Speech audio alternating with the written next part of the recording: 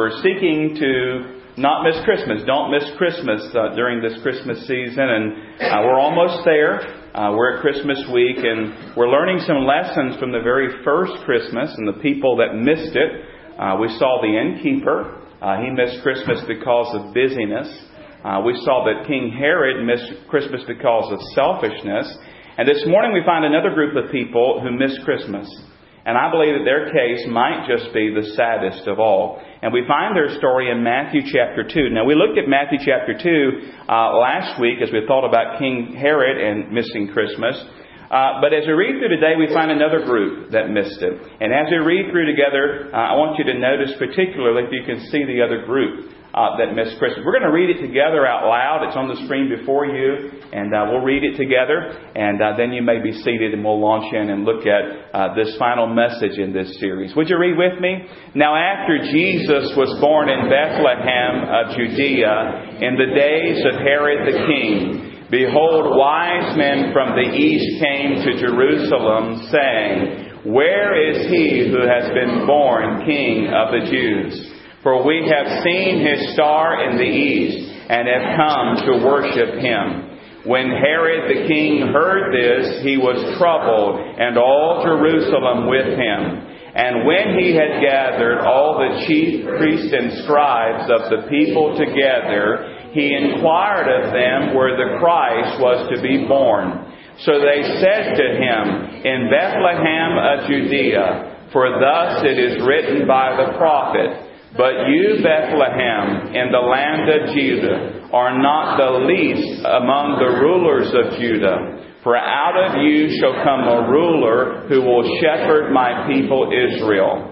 Then Herod, when he had secretly called the wise men, determined from them what time the star appeared. And he sent them to Bethlehem and said, Go and search carefully for the young child, and when you have found him, bring back word to me, that I may come and worship him also. Amen. Thank you. You may be seated. Did you notice, as we read through, we talked about Herod missing Christmas. We've talked about the innkeeper missing Christmas. Did you notice, as we read through that time, that the religious leaders missed Christmas? The religious leaders missed Christmas. Now, verse 4 there talks about the chief priest and the scribes of the people. And Blomberg noticed that there were two key groups of religious leaders in Jerusalem. The chief priests that are mentioned there headed the 24 main orders of priests that lived in and around the city. And the scribes, or the teachers of the law that are mentioned there, had inherited the ancient profession of copying Scripture. But they had evolved into a class of teachers who were well trained in interpreting and applying the Old Testament as well. And so Herod brings in these religious leaders to find out where Christ was going to be born. And did you notice as we read the story there that they don't stammer and they don't stutter in their response? They knew the prophecy and they knew the place. And they quote Micah chapter 5 verse 2 to Herod. It says there in chapter 2 and verse 4, And when he had gathered all the chief priests and scribes of the people together, he inquired of them where the Christ was to be born. Verse 5, So they said to him, In Bethlehem of Judea, for thus it is written by the prophet. Verse 6, But you, Bethlehem, in the land of Judah, are not the least among the rulers of Judah, for out of you shall come a ruler who will shepherd my people Israel. And then that's it. We don't read anything else about the religious leaders making a journey to go find the Messiah, to go find the King of the Jews. And by the way, when they said that, they were standing only 5 miles from that place. Just 5 miles away from where the long-awaited Messiah had been born, but they missed it. Now the question is, why did they miss it? Well, it's obvious as you read, it seems that they were indifferent to all this. John MacArthur had some really strong words about these religious leaders. Listen to what he said. If truth were known, they felt they didn't need Him. They were self-righteous. They kept the law. They believed they were already all that God could ever ask of them. They were perfect in their own minds, sickeningly proud. The root of indifference is always pride. These men were too busy with themselves to be concerned about Jesus.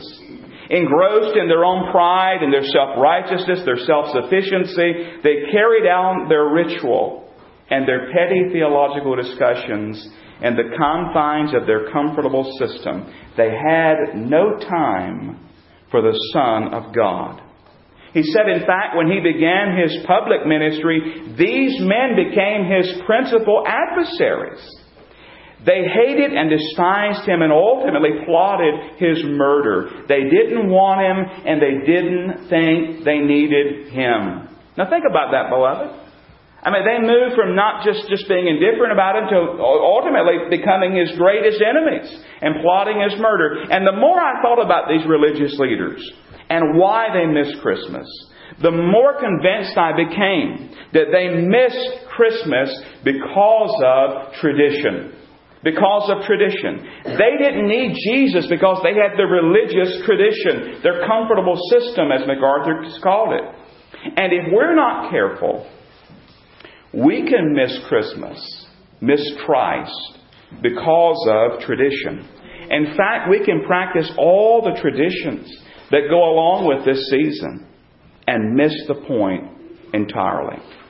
As I thought about this and Christmas and traditions, and they had their religious tradition, and we have Christmas traditions, I jotted down 3 thoughts that I want to share with you this morning, and then we'll be done. Let's think about our Christmas traditions. You think about your Christmas traditions, the things that you do, and I want to point out 3 thoughts to you. First of all, I want you to notice that traditions are wonderful servants, but horrible masters. Traditions are wonderful servants, but horrible masters. Now, lest you think I'm anti-tradition, I'm not. In fact, traditions, they can be wonderful. They can bring back wonderful memories. They can bring back wonderful feelings. And they can serve as wonderful reminders. But traditions are servants. They're not masters. They serve us, not the other way around. Now, several families in our church, I know, this Christmas season, they've begun a new tradition in their family. Ladies got together some time ago, and they made ornaments, and they prepared to have a Jesse Advent tree. And I know several of the families in our own church family, they are going through this Advent tree. Our family's doing it as well. And I think we plan on keeping on doing it. And each day, as you get out this ornament, it reminds you of some element of the biblical story. And it starts all the way back to creation. And then the fall of man, as we talk about the need of a Savior. And you continue going through. And it's a wonderful thing. It's a wonderful tradition to help you to keep your mind focused upon the Lord Jesus Christ. It was mentioned in our Sunday school class this morning. Another wonderful tradition you can practice where you gather your family together and you read the Christmas story from the Bible. That's a wonderful tradition. You know, traditions can be super spiritual or they can be outright silly. And they can be outright fun. And maybe you have some fun traditions in your family. Maybe some things you do. And traditions are wonderful in so many ways. But again, listen, they are servants, not masters. And when they no longer serve their purpose, when they no longer serve us, they should be done away with. And so remember that traditions are wonderful servants, but horrible masters. They exist to serve us and not the other way around. But there's a second thought, and that's this. Tradition should be a help, not a hindrance. Tradition should be a help, not a hindrance. When it becomes all about the traditions and carrying out the traditions, we can find ourselves in a bad place. Think about these religious leaders. Their religious tradition that these leaders practice, it not only made them miss Christmas, it ended up making them the sworn enemies of the Lord Jesus Christ. Did you notice they loved their religious traditions and they hated Jesus Christ? Do you notice as you read the Christmas story into the life of Christ that they sought to preserve their traditions while killing Jesus Christ? Their traditions, their religious tradition was not helpful. In fact, it was harmful. It had become to them something that God never intended. Well, they had taken it to another level. They had made it all about their religious tradition. And we must be careful when it comes to our traditions as well. When it comes out to carrying those Christmas traditions in our families. If they ever begin to harm the family fellowship or the family harmony, it's time to re-examine our traditions. If traditions hold us back from going on into the future, it's time to re-examine our traditions. If we care more about our traditions than we do other people, it's time to re-examine our traditions. And beloved, when it comes to traditions, remember, they're a wonderful servant but a horrible master. They should be a help and not a hindrance. But there's a third thought, and I want you not to miss this one, because this is where they really messed up.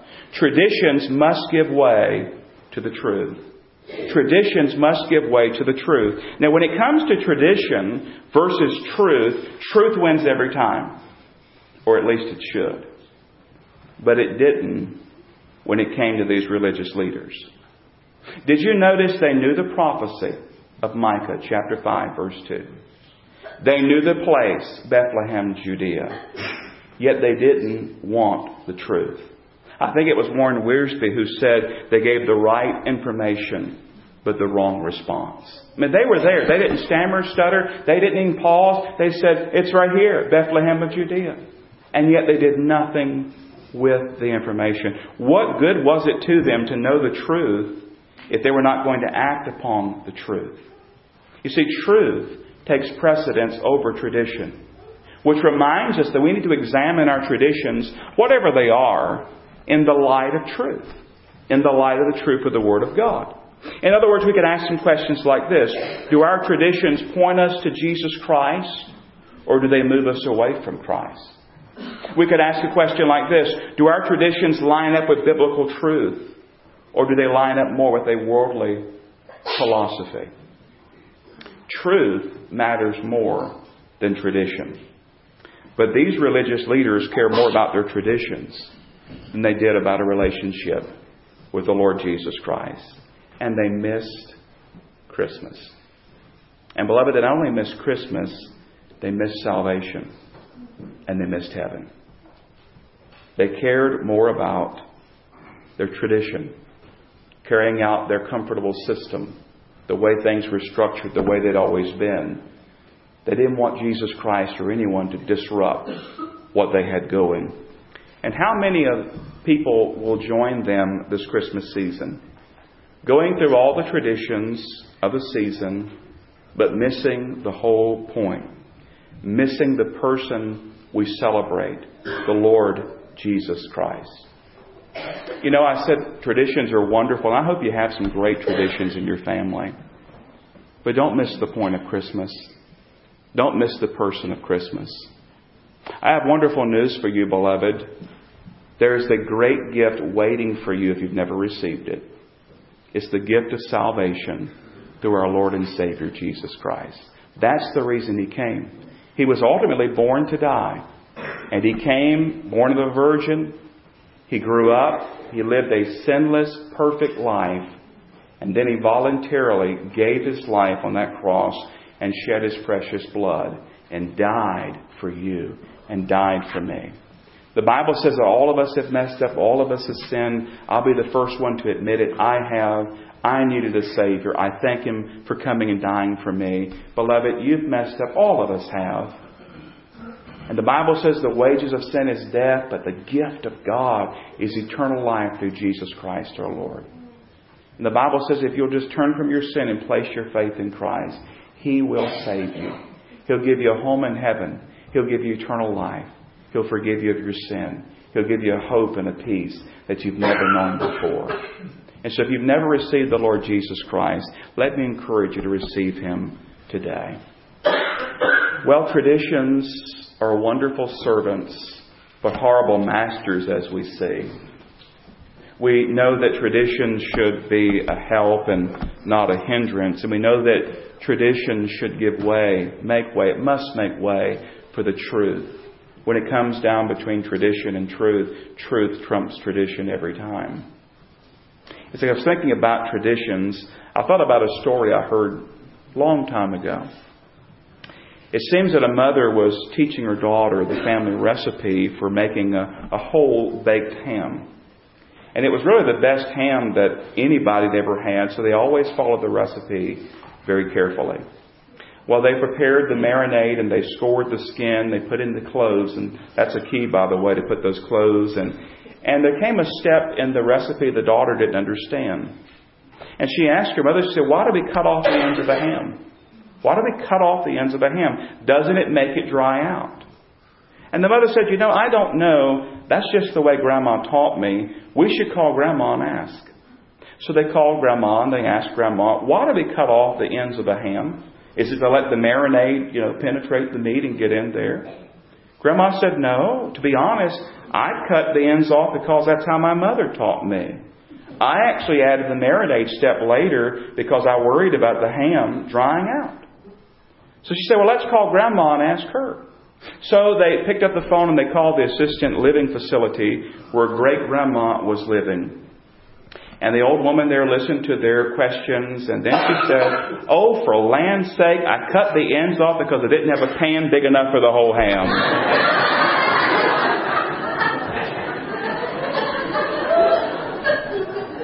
That's what tradition can do. If you don't examine it in the light of the truth. If you don't say, why do we do this?